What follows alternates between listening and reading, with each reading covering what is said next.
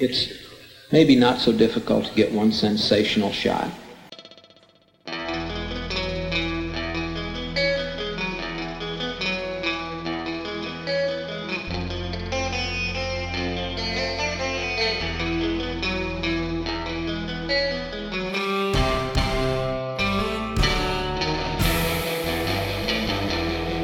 Three films released in 1994 catapulted Jim Carrey from TV sketch comedy to Hollywood superstardom.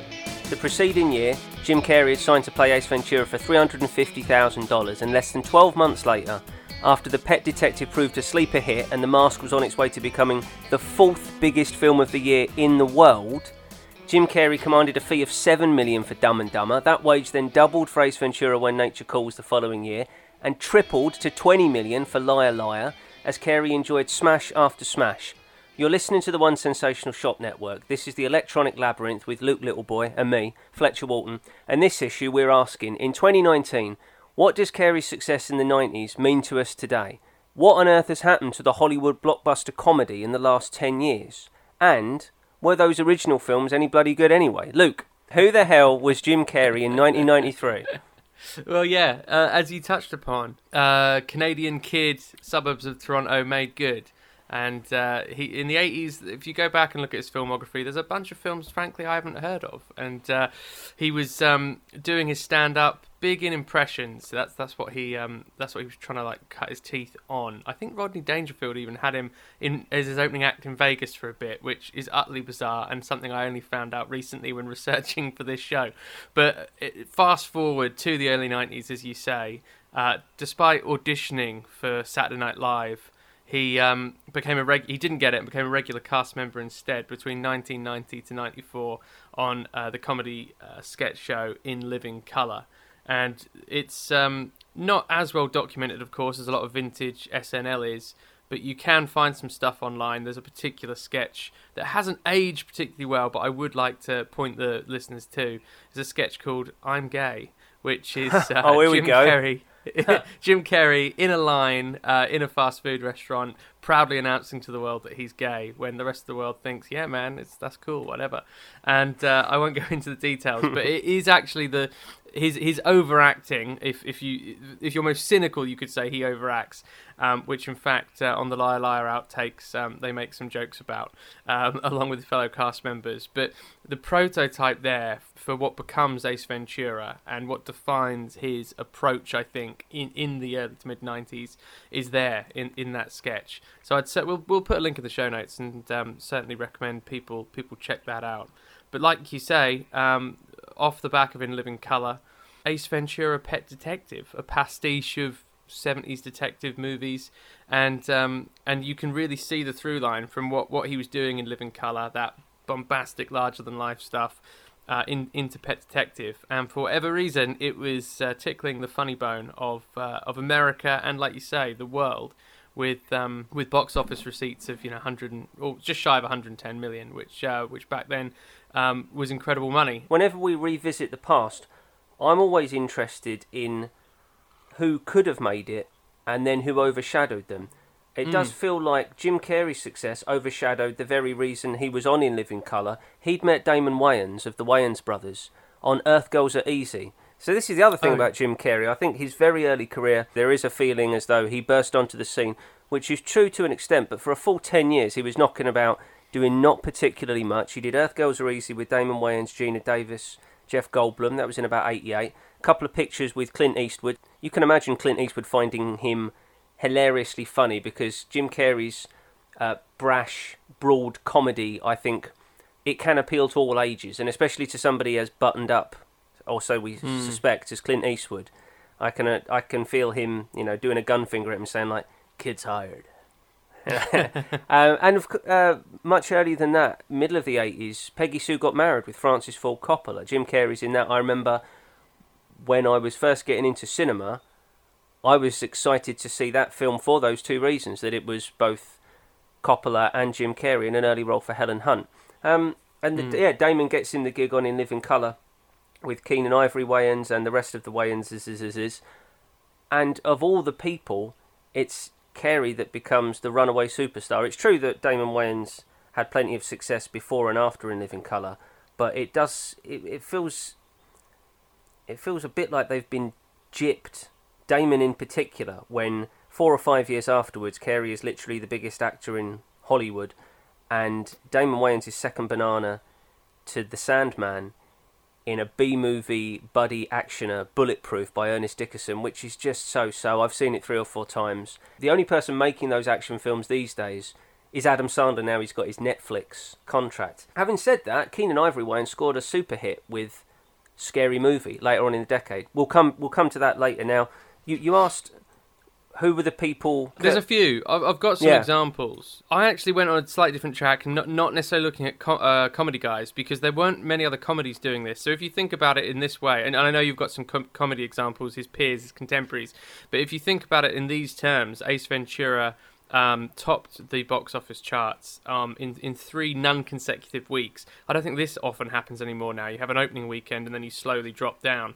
But it had 3 non-consecutive weekends. I think Steven Seagal's film On Deadly Ground popped in there at number 1 just at one point. The Mask was competing against the likes of Lion King, and these days, if you've got an animated film, and don't forget, Lion King was at that point the biggest animated film of all time.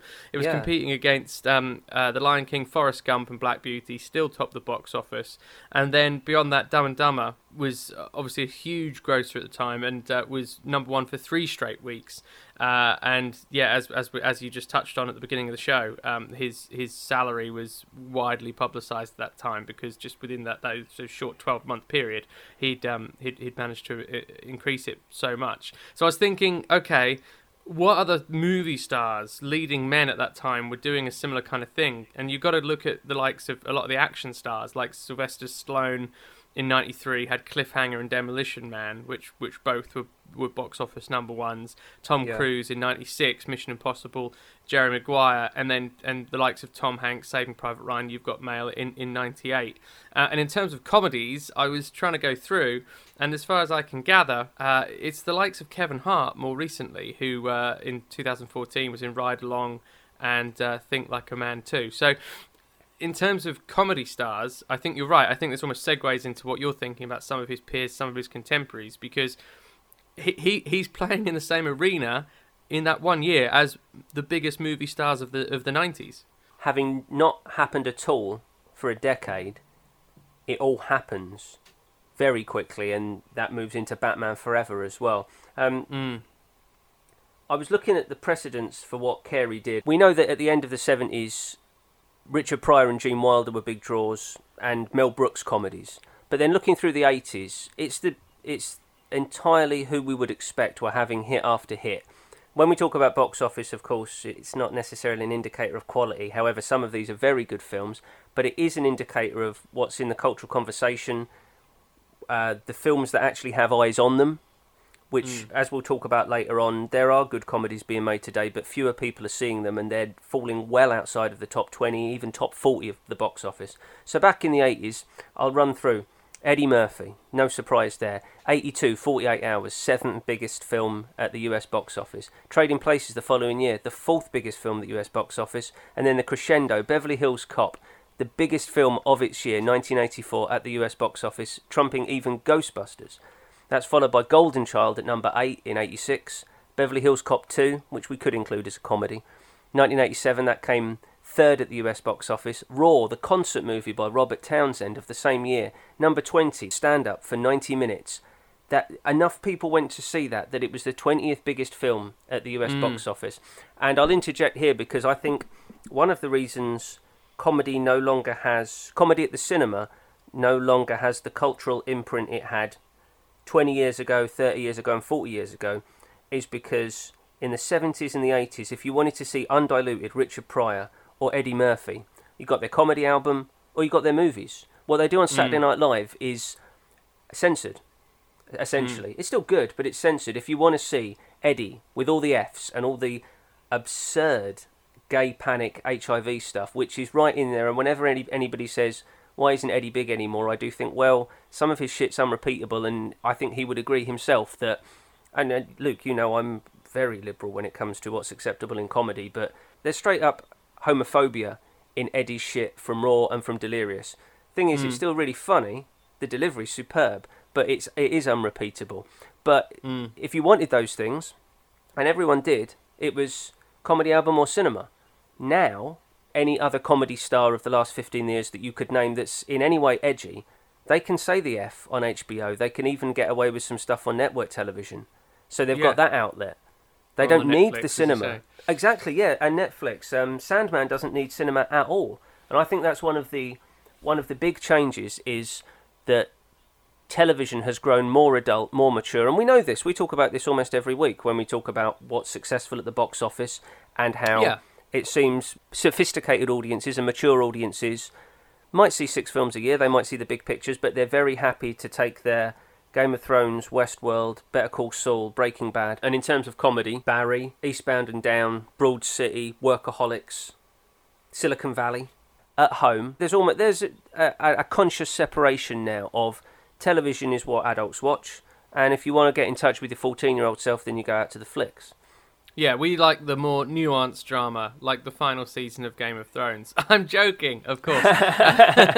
But yeah, you're right. I mean, it's been very well documented that Avengers Infinity War, which I'm yet to see, it's the first time, I hasten to add, in my adult life, I think, that I've tried to go and see a film and it's been sold out.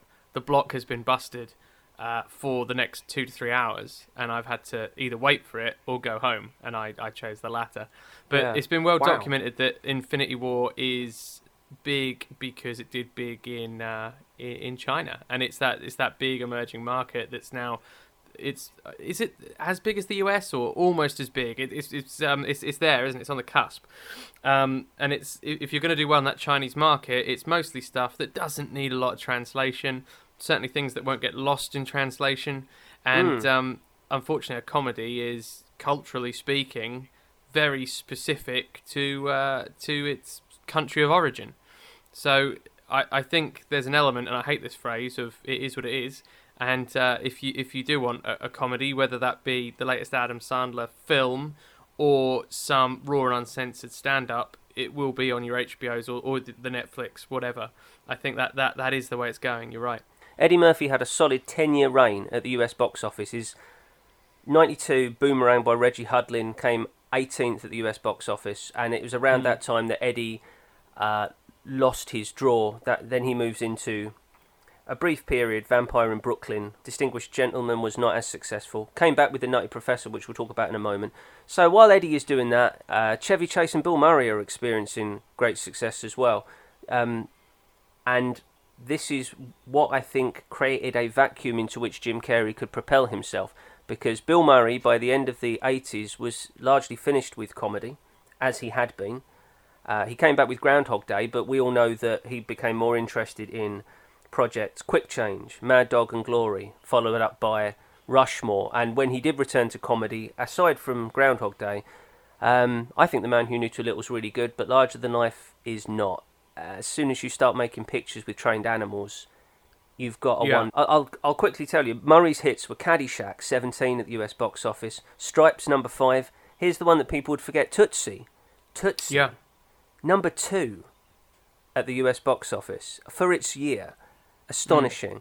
Followed by Ghostbusters in 84 was number 2, Scrooged, 13, Ghostbusters 2 at the end of the decade, 7. And then Chevy, consistent performer.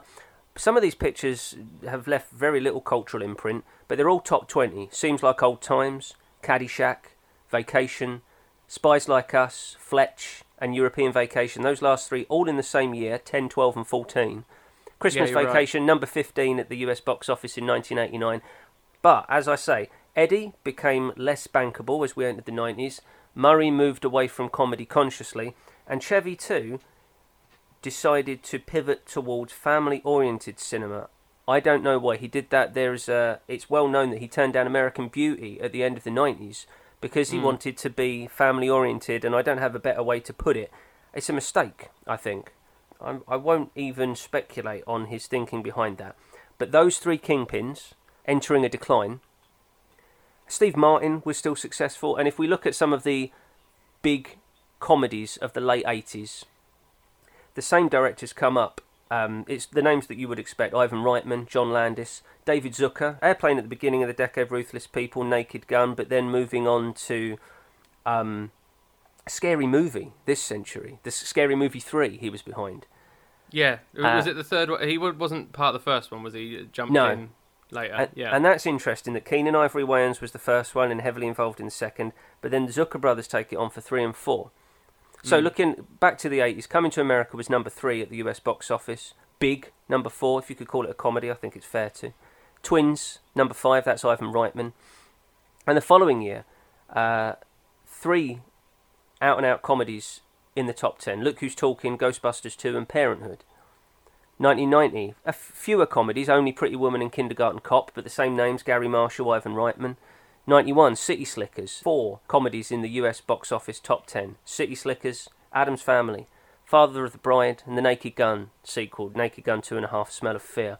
And it continues like this into the middle of the 90s, where most years have 2 or 3 out-and-out comedies in the top 10, and then another 4 or 5 rounding out the top 20. I'll give you a good example of that.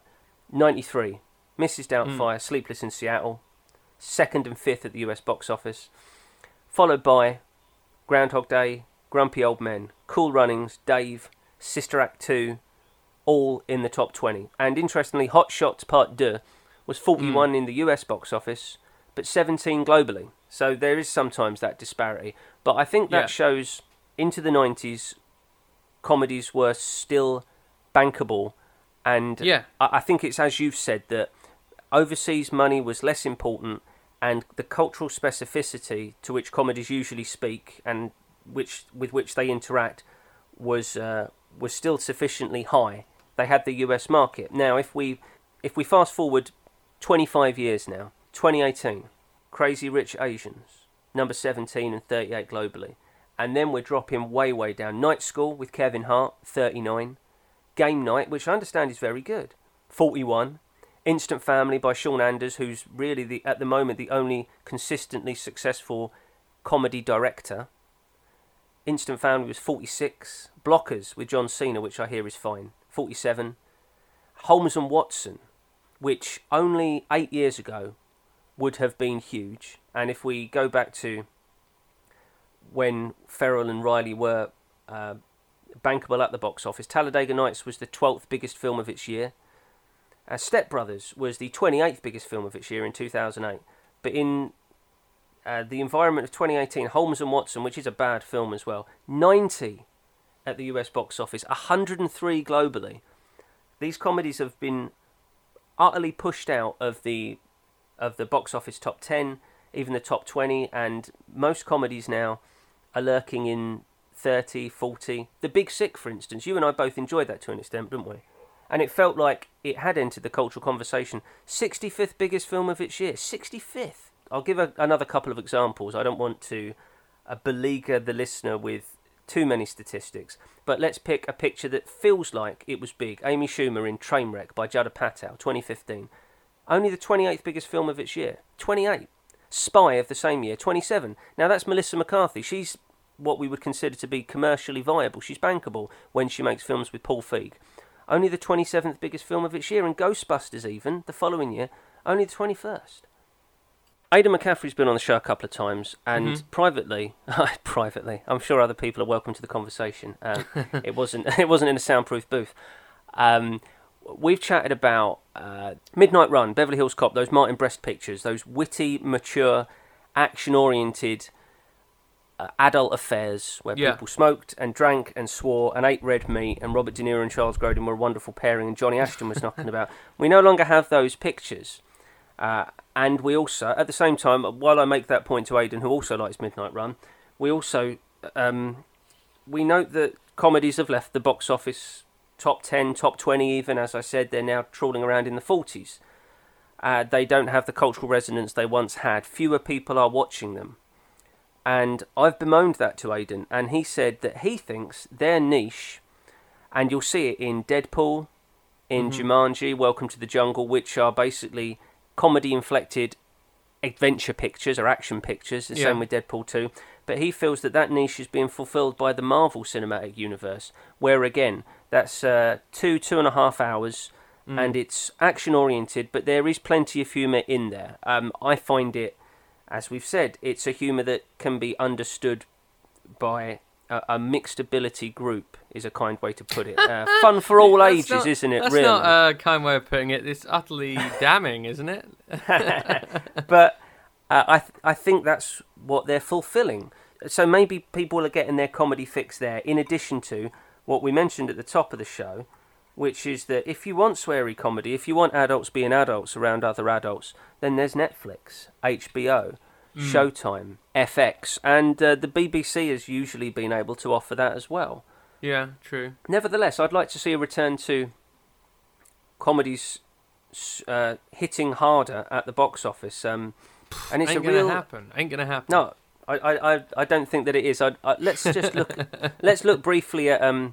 Now, if you'll remember, about 15 years ago, when the Frat Pack made their mark, that's Will Ferrell, Owen Wilson, Ben Stiller, Luke Wilson, Vince Vaughn.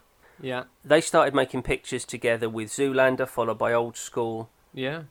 Anchorman, Wedding Crashers, and that brought back what was regarded as the R-rated comedy.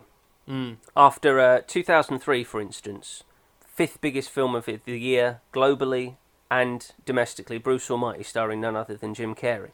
Just a couple of years later, Wedding Crashers is the sixth biggest film in the US. 40-Year-Old Virgin is the 19th biggest film. And the following year, Talladega Nights, number 12. Borat, 16. The Breakup, 18.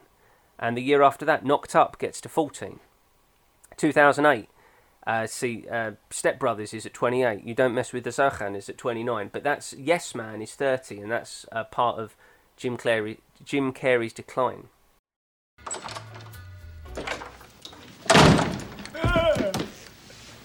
Where's the booze? I got robbed by a sweet old lady on a motorized cart. I didn't even see it coming. Oh, Harry. No. Harry. No. Come on, Harry. You're up. Gets worse, Lloyd. My parakeet Petey. Huh? He's dead. Oh. Oh, man, I'm sorry, Harry. What happened? His head fell off. His head fell off. Yeah, he was pretty old. Oh, that's it. I've had it with this dump. We got no food. We got no jobs. Our pets' heads are falling off. Let's reverse back to those three pictures that made Jim Carrey's name. Ace Ventura, Pet Detective, followed by The Mask in the middle of the year by Chuck Russell, and at the end of the year, Dumb and Dumber by the Farrelly brothers. Because you went back and watched them. I watched them earlier in the year just without consideration to the podcast, but you recently viewed all of those again. What did you make of them?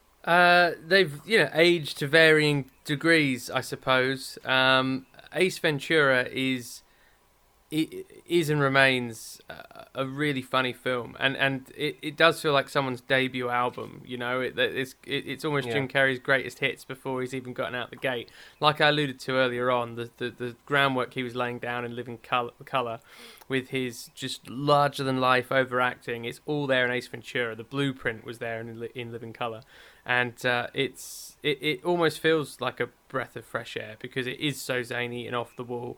The Mask is in a very similar vein.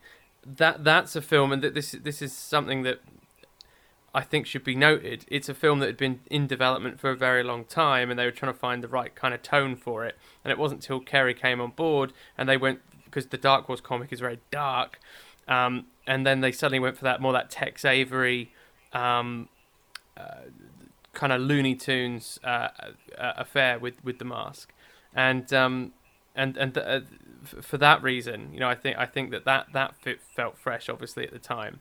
I was also thinking that between Ace Ventura, The Mask, and Dumb and Dumber, it's three films that all went on to create animated series and spin-off kids comics. So at one point, when you got home from school, if you were a kid in the early to mid-90s, you could see three Jim Carrey animated series. Obviously not with him doing the voice, but nevertheless, it just goes to show the cultural impact that those had.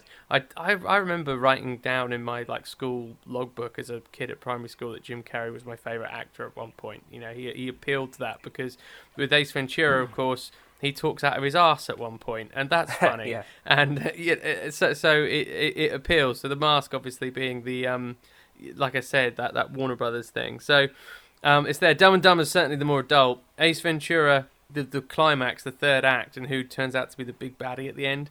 I'm not sure if that's aged so well with a modern audience, but nevertheless, it's a real triple whammy. And I think a lot of what Jim Carrey does on set in terms of improvisation as well, that's something that's very clear with all three of those films. It's probably why they feel spontaneous. Even though with The Mask, of course, heavily special effects involved, but all three of those films feel incredibly spontaneous, I think. Who the hell is that? That's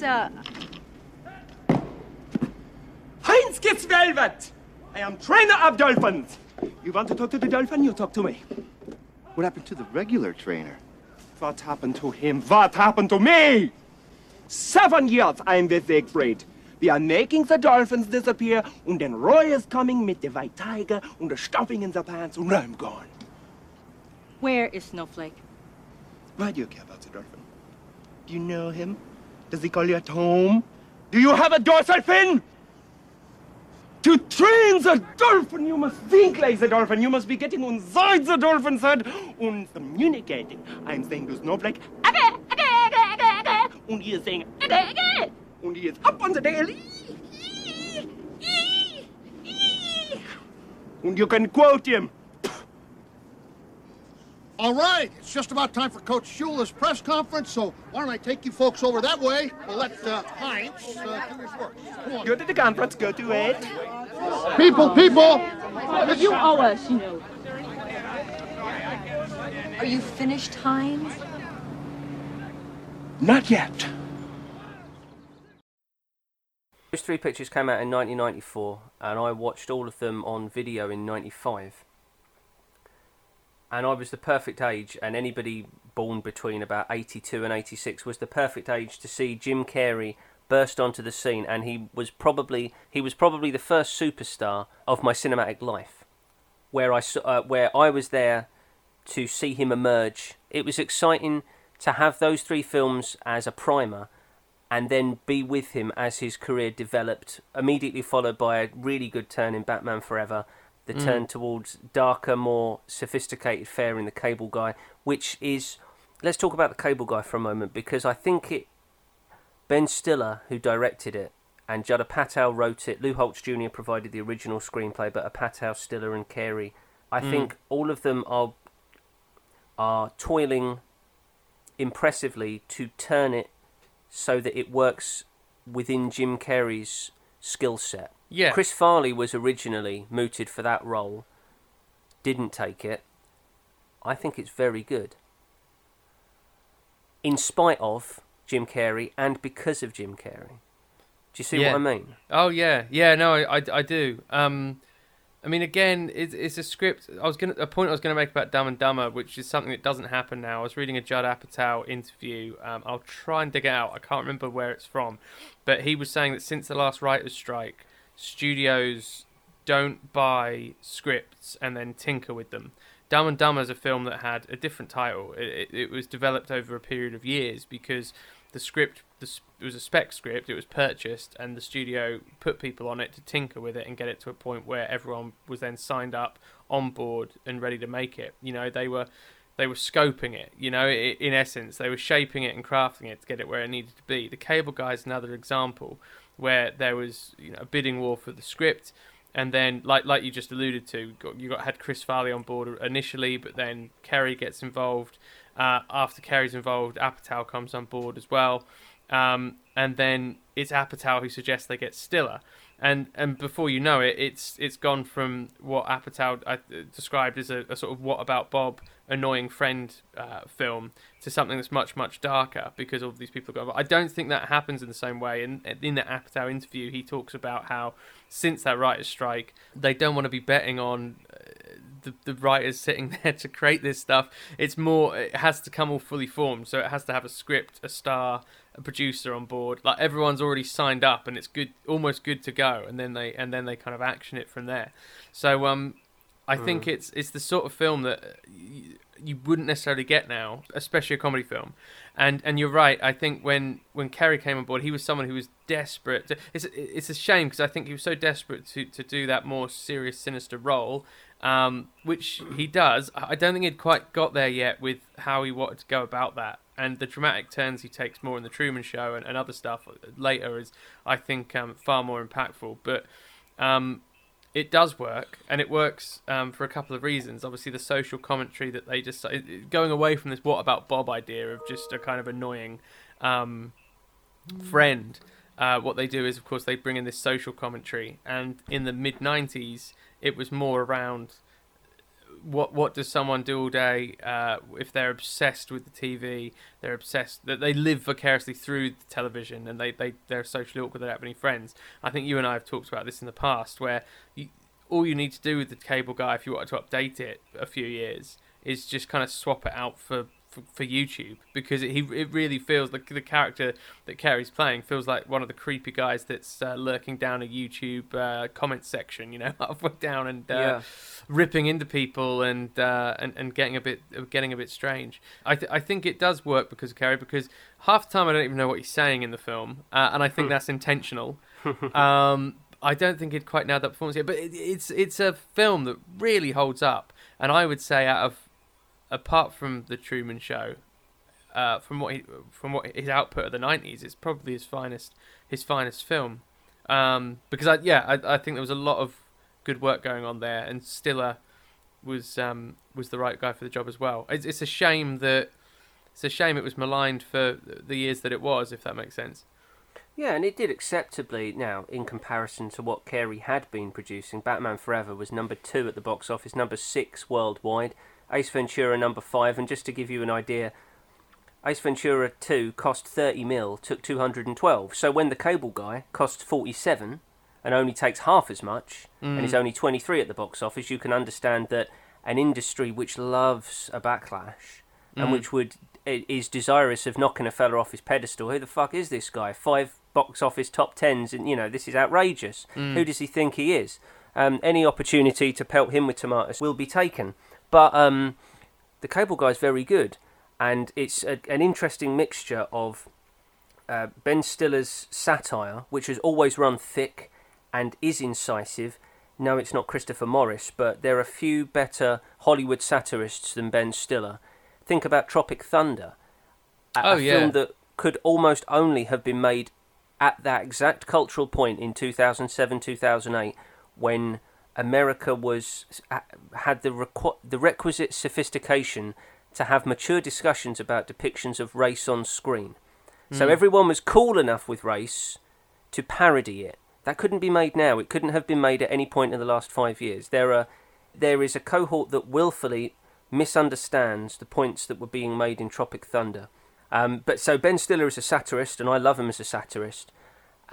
And Jim Carrey isn't a satirist. He's a parodist, an outlandish, brash parodist. He parodies a lot of things, but he doesn't have the same intellectual motors whirring as Ben Stiller, because another way you can see that in The Cable Guys, it's got the satire of O.J. Simpson and the Menendez brothers, and even if you remember, I think it was preceded the Louise Woodward trial. That was one of a slew of trials which made celebrities of the people in the trial. O.J. Simpson was already a celebrated athlete and actor when it came to his trial. Out of his trial, celebrities were made, from Judge Ito and Kato Kaelin, and subsequently trials made celebrities of the defendants, of the lawyers as well, and Stiller does interesting and, most importantly, very funny work around that in The Cable Guy. And so today his attorneys continue the unusual defense of twin envy, also known as twin stress syndrome. Hi, I'm Tabitha Soren with MTV News. Today in the Sam Sweet case, the prosecution played the 911 call that Sam Sweet made the night he murdered his brother. Keep in mind, Mr. Sweet confessed 1 month later. Oh my God, my kid brother's been shot. I think it was an Asian gang or something. I saw someone, he looked Asian, and he was speaking another language.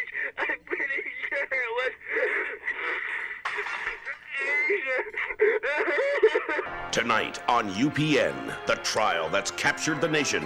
Everybody is waiting for the verdict, but you don't have to wait for the movie. Crybaby. I love you. You have always been such a Tammy, don't. Look who's Sammy. crying. Eric Roberts is Sam and Stan Sweet in Brother, Sweet Brother, The Killing of Stanton Sweet. Parental discretion advised. Judd Apatow, who was involved in The Cable Guy, produced it. He is one of Carey's key collaborators. We'll just take a check of that quickly.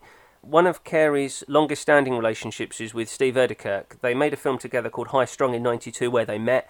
Oedekerk was then brought on board to write Ace Ventura. He directed Jim Carrey on When Nature Calls, and then Oedekerk was back for Bruce Almighty as writer and producer. So that's one of the important collaborations. The other is Tom Shadyac. That's a superstar director that he had, who was huge in the 90s with The Nutty Professor, Ace Ventura, Liar Liar, and Bruce Almighty. Again, Bruce Almighty, fifth biggest film of the year in the world. A comedy. 484 million. The Farrelly brothers have also been there with Jim Carrey, Dumb and Dumber in the sequel, and Me, Myself and Irene, which I don't like. But Judd Apatow produced The Cable Guy, produced Fun with Dick and Jane, which is one of Carey's last best successful comedies. It was 18 at the US box office, 19 globally, cost 100, took only 202. It was a success, although I've only seen it the once. And Judd Apatow produced Anchorman 2 as well, in which Jim Carrey cameos. Yeah. Fun with Dick and Jane, a film that Lex never got because she said that they didn't get their comeuppance in the end. She found that to be odd. I said, yeah, but corporate America gets its comeuppance. But anyway, that's a fun, an interesting one. Based on an old is it 60s TV show as well. But you're right, that's probably the last. I think it's a 70s George Segal film. Oh, is it? Which has a greater cultural currency in America than it does here. Yeah, like when they remade The In-Laws, and people, Americans know the 1970s picture The In-Laws with Peter Falk, and they don't know the version that was made with Albert Brooks and Michael Douglas. Something I realised going line by line, film by film through Jim Carrey's oeuvre, and I'm sure that the French would study it like that, would describe it as such, is the amount of times that he plays someone playing someone. Yeah. It's really interesting to me. Whether it's intended or not, yeah. There's a Charlie Rose interview in 2001 where he talks about this, and I think Truman shows the obvious example, and he talks about how at that point in his career he'd had his string of hits, he therefore could really relate to the role he was playing in the Truman Show. This guy that was living a life within a life, if you like. And around that time as well, there's the Andy Kaufman biopic Man on the Moon, where one of the things that when he was making that film, one of my favourite anecdotes is that Andy's sister told him, this is all in the Charlie Rose interview, that Andy had been rejected by the world, so he decided to create a club of his own, basically, that he wouldn't let anyone else be a part of. And of course, Andy Kaufman's whole shtick was around, is this guy playing a role, or is he really doing this? And at its most basic, his stand-up act was obviously around, does this guy even speak English? You know, what joke is he trying to do here? And Jim, when he was doing the biopic, obviously lent into that completely. If you hit up Netflix, there's the Jim and Andy making of documentary, which consists of footage of when he was filming Man on the Moon, and he was just completely method acting and disappeared into the role of Andy Kaufman, and people could only address him as such. A lot of the footage, there's a wealth of footage that they craft that documentary about, which came out a few short years ago, and of course the studio famously commissioned that to be a making of at the time, a contemporary making of, to promote the picture, but were worried it made him look like a complete arsehole. So it's interesting. Personally, I think that may still be a put on. The world Andy Kaufman explored in his stints in professional wrestling exploited the astounding potential of kayfabe, which is playing baddie wrestlers. And wrestlers still have that today, where there are baddies and there are goodies and heel turns.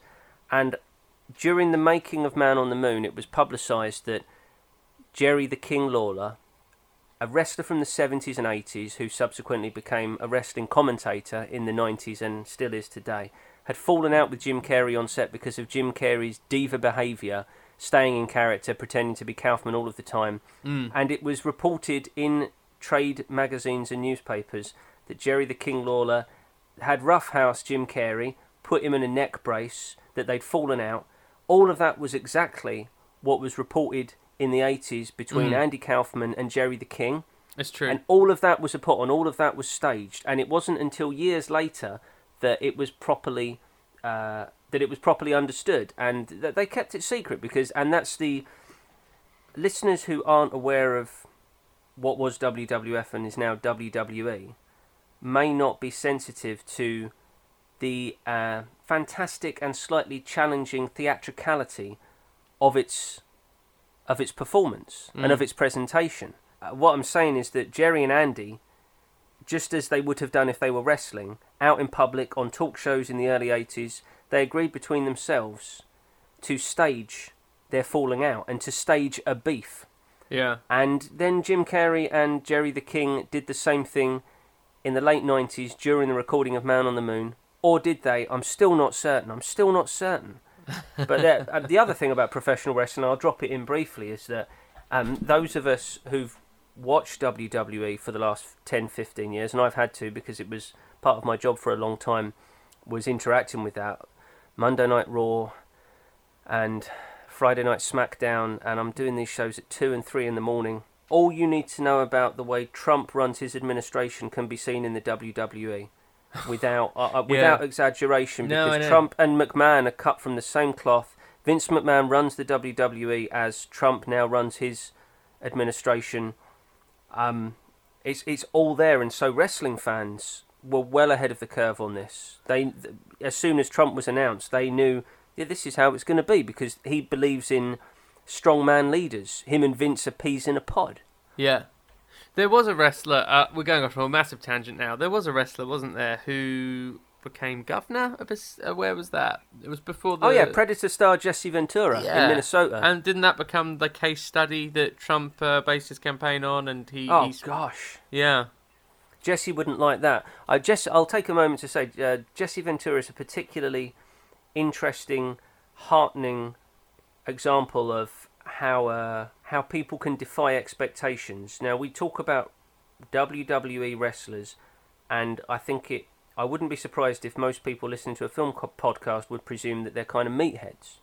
They may be aware of John Cena, and John Cena's doing fantastic comedy work now, and The Rock as well, but most people's interaction with wrestling is simply Hogan, Dwayne Johnson, and John Cena. Jesse Ventura, I'd like to mention this. Jesse went on to be a governor. He's vaguely libertarian, but generally speaking, he's liberal, he's left-leaning. I read with interest and affection an anecdote that Jesse brought up when he was talking about gay marriage. And this is how people can defy expectations. He said that he made his mind up about gay marriage when in the 80s he noticed that wrestler friends of his were in the hospital and their boyfriends, their partners, couldn't visit because they weren't family. Right. And I really like that real-world example of someone who...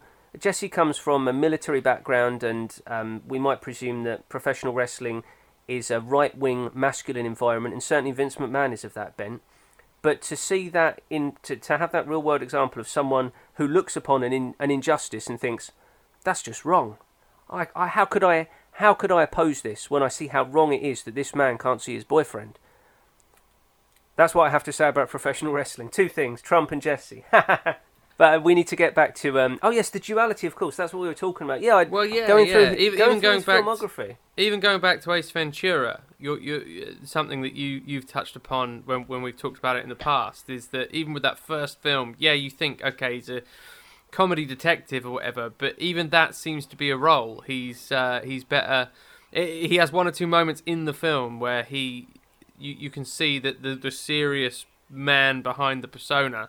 And a lot of the time he's playing up to this audience which doesn't respect him and doesn't believe in him. So he plays up to that, and then he knows that he can outsmart them in their own, whether it be the police, whatever. He can outsmart them at a later date, So it's that a kind of a punk mentality wherein you want an idiot, you think I'm an idiot, well, I'll give you an idiot. There's always a performance aspect to it. I don't even know if Ace Ventura is his real name in canon. Surely no one's name is Ace, and it's certainly not Tom Ace. Anyway, but yeah, there's always a performance aspect to it, and I think we know where that comes from. It's a defensive move to repel people on one's own terms, is what I'm saying. And you get that in Ace Ventura. The mask has duality. Stanley Ipkiss becomes the mask. Yeah, Dumb and Dumber's a straight role. Dumb and Dumber is straight, I would say, yeah. And then The Truman Show is the obvious example. But even going through to Bruce Almighty, of course, you know, a man who wants to play God. And Liar Liar, a father who desperately wants to kind of break outside of the cage that he's made himself, I guess, through his career. And I know that was certainly an attempt at...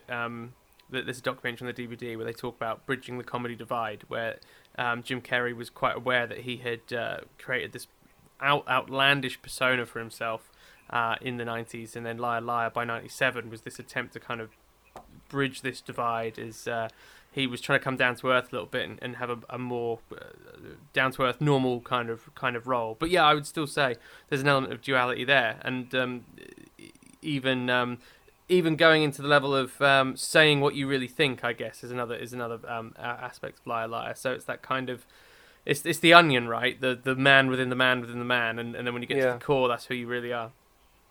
And then you see it as well in Me, Myself and Irene, Series of Unfortunate Events, Kick-Ass 2 as well, Incredible Burt Wonderstone, which sunk. I checked the box office on that. Cost 22, took 27, 103.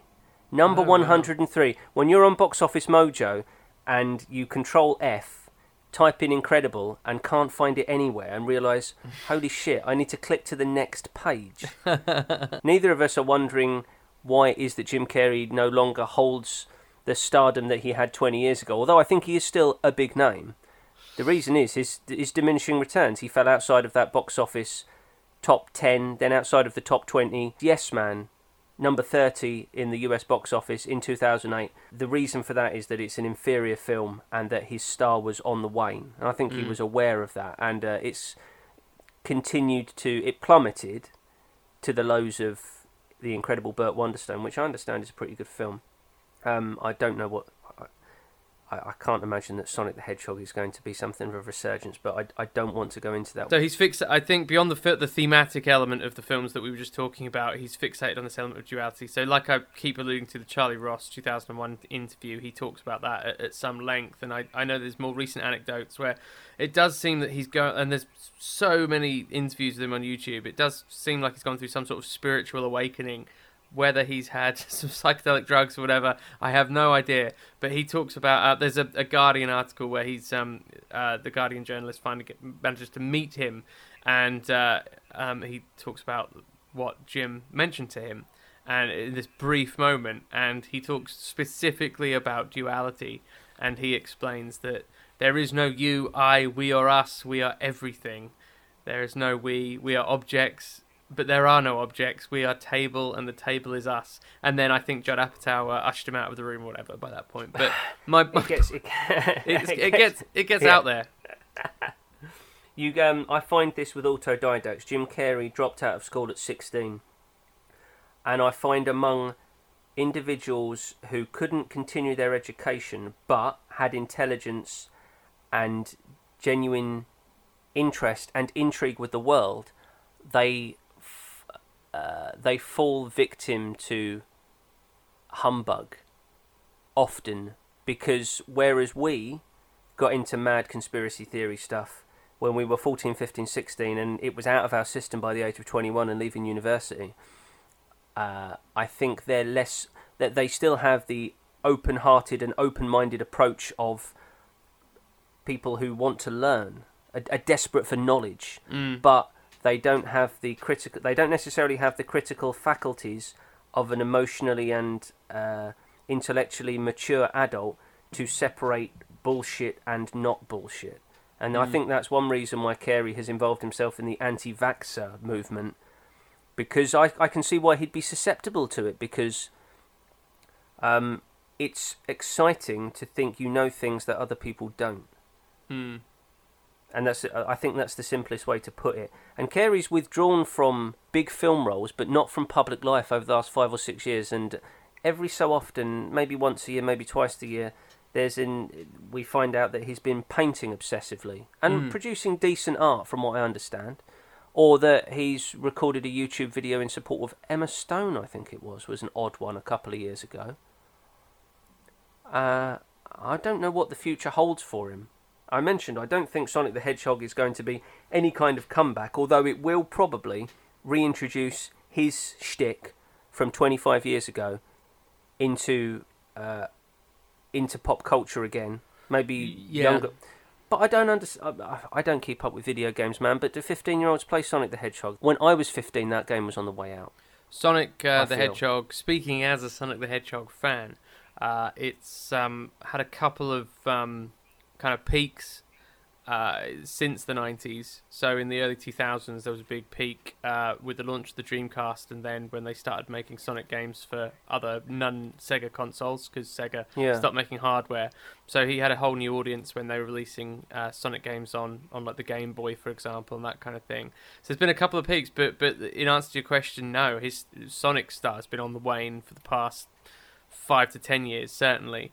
And this Sonic the Hedgehog film is something that baffles me, to be honest with you. That I know there's passionate audience, there is a passionate hardcore audience for Sonic, but they don't even seem to be playing to that audience because they've completely screwed up the character design and stuff. And the whole of Reddit seems to be all a flutter around that. So, but you're right. Maybe it will at least introduce his shtick to some of that audience again. But I don't know. I can't, like you say, I can't imagine it being 15-year-olds who are going to be going to see that film. It's difficult to know what audience it could possibly be for when its audience needs to take 500 million for it to be considered successful. We're looking at 400 to 500 million for that's the limit these days, isn't it? That's what did Solo take in the end? It's abysmal. It was something like 350 million. It was really poor for a Star Wars film. It was, I think it was like Attack of the Clones levels, and that's not even adjusting for inflation, I believe. Like it was really poor, and that's the problem. Lucas and Spielberg predicted a lot of this a few years ago. And this is why I think Lucas cashed his chips in as well and sold it, because he's nothing if not a shrewd businessman, and he knew that the going was good, and this was, if he was going to do it ever, now was the time. And I think he knows full well, and he's gone on record and said, as has Spielberg, that a lot of films now have to make $1 billion to in order to be deemed successes, in order to get that return on investment for the corporate stakeholders. These movies, they can't. They're too big to fail. And I remember a lot of people talking about it with the third Pirates of the Caribbean, because that at that point was the most expensive film ever made. And there was this realization. Oh gosh, yeah. And there was this realization that these films now were so top heavy, they had to make $1 billion. So you're absolutely right. It's I don't know what the Sonic the Hedgehog audience is, where that's going to be, and if it's going to find that audience. And it's interesting to know where Carey's going with this. With seeing a lot of these interviews with him now, it doesn't even seem like he's into making movies. So I don't understand why he's taken this on. I can only imagine it's as a paycheck, although he obviously will talk extensively about how material wealth doesn't mean as much to him now, and the older that one gets. But I can only imagine there's a reason for it, or maybe some managers, agents, whoever it might be, pushed him in that direction and said, "Dude, you can do this Dr. Robotnik shtick standing on your head. Just turn up and take the money." He was a 20 million man in the 90s, and I wouldn't be surprised if they've thrown that in his direction as well. Maybe he's gone for points, but if I were him, I'd take the fucking upfront, Jesus, because that, as we've said, that could take 800 million, including China. That could take 300 million. That could take 100 million. I can't predict that one. If it was my friend, I'd say, "What are you thinking?" Yeah. There's no way to come out of this looking well. Although there could be a way to come out of it looking wealthy. We're going off on a bit of a tangent, but I don't understand why with films like that as well, they do take such a risk. So you go for a property that's bankable, but I think if the Marvel Universe, whatever, has taught us anything, it's that people basically just want to see the comics on screen. That's all people are really interested in. So I find it very surprising when they do radically change character designs, art direction, a whole aesthetic, when really all anyone wants to see is, you think about, like, I know it sounds silly, the Mortal Kombat film. At the time, that was deemed sort of an okay film, because you had, in terms of video game movies, whilst we're on that subject, so you have like the Mario Brothers movie, which is sort of the first time they'd tried to do a film based on a specific video game. And of course, it had barely anything to do with the video game. It was just a few character names, nods to design and plot, but not really. It was completely its own thing. So then you go from that to Street Fighter, which sort of does it a little bit better, but really and truly, it's not about a fighter tournament or anything. It's essentially just an early 90s action flick, just with some of the same characters in it who happen to be in a video game called Street Fighter. But then the Mortal Kombat film at the time, people thought was all right. It's the first time they actually thought, you know what, let's just, whatever's in the video game, let's whack that on screen. And they kind of, they don't dick about with characters or designs or anything like that. The plot is pretty much, I think, as the game is. So I don't know. I don't know why these things, because that's all anyone wants to see. And that's why Sam Raimi's Spider-Man worked. Because instead of trying to change the origin story or change the character design or whatever, Sam Raimi's Spider-Man ripped from the pages, 1960s Spider-Man as you knew him, obviously just updated the setting to modern day New York, but didn't lean into that. It was just because that's when the film was made, and that's what people wanted.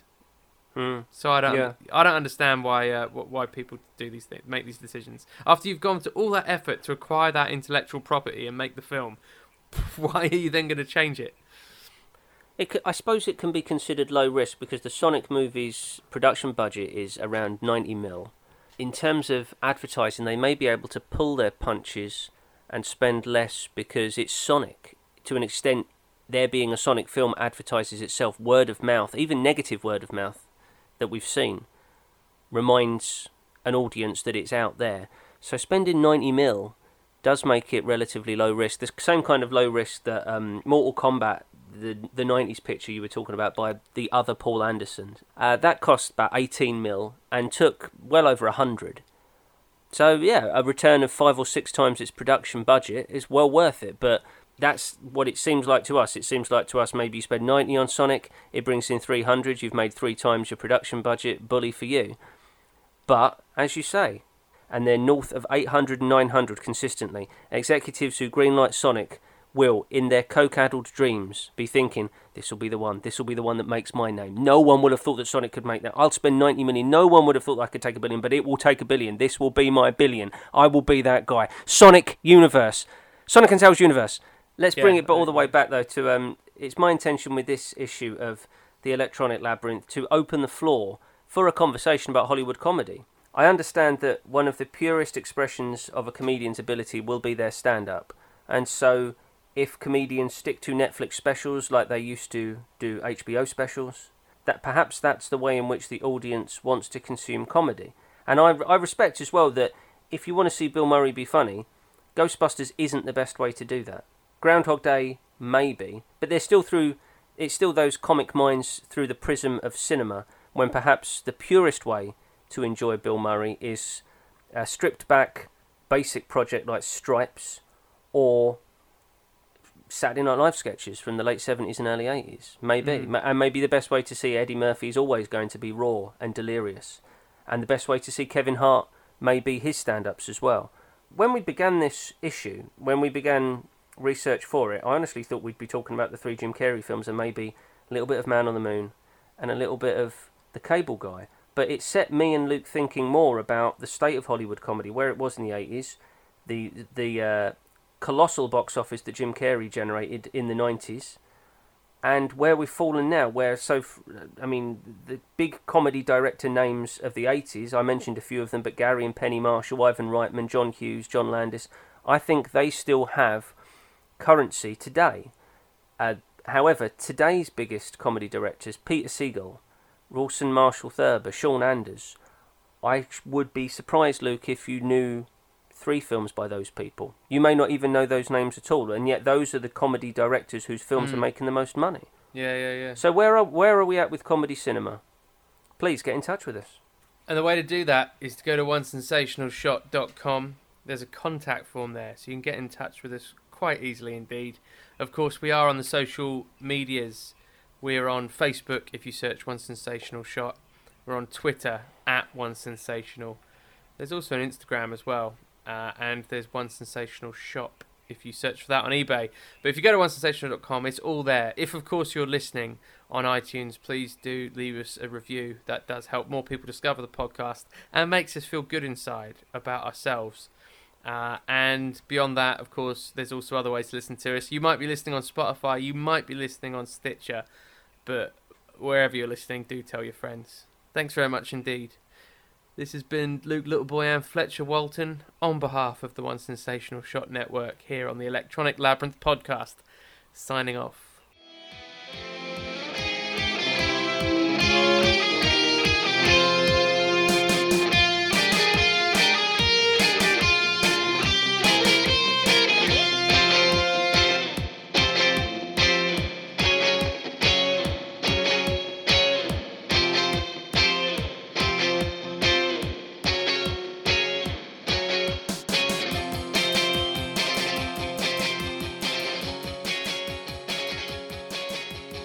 Alrighty then.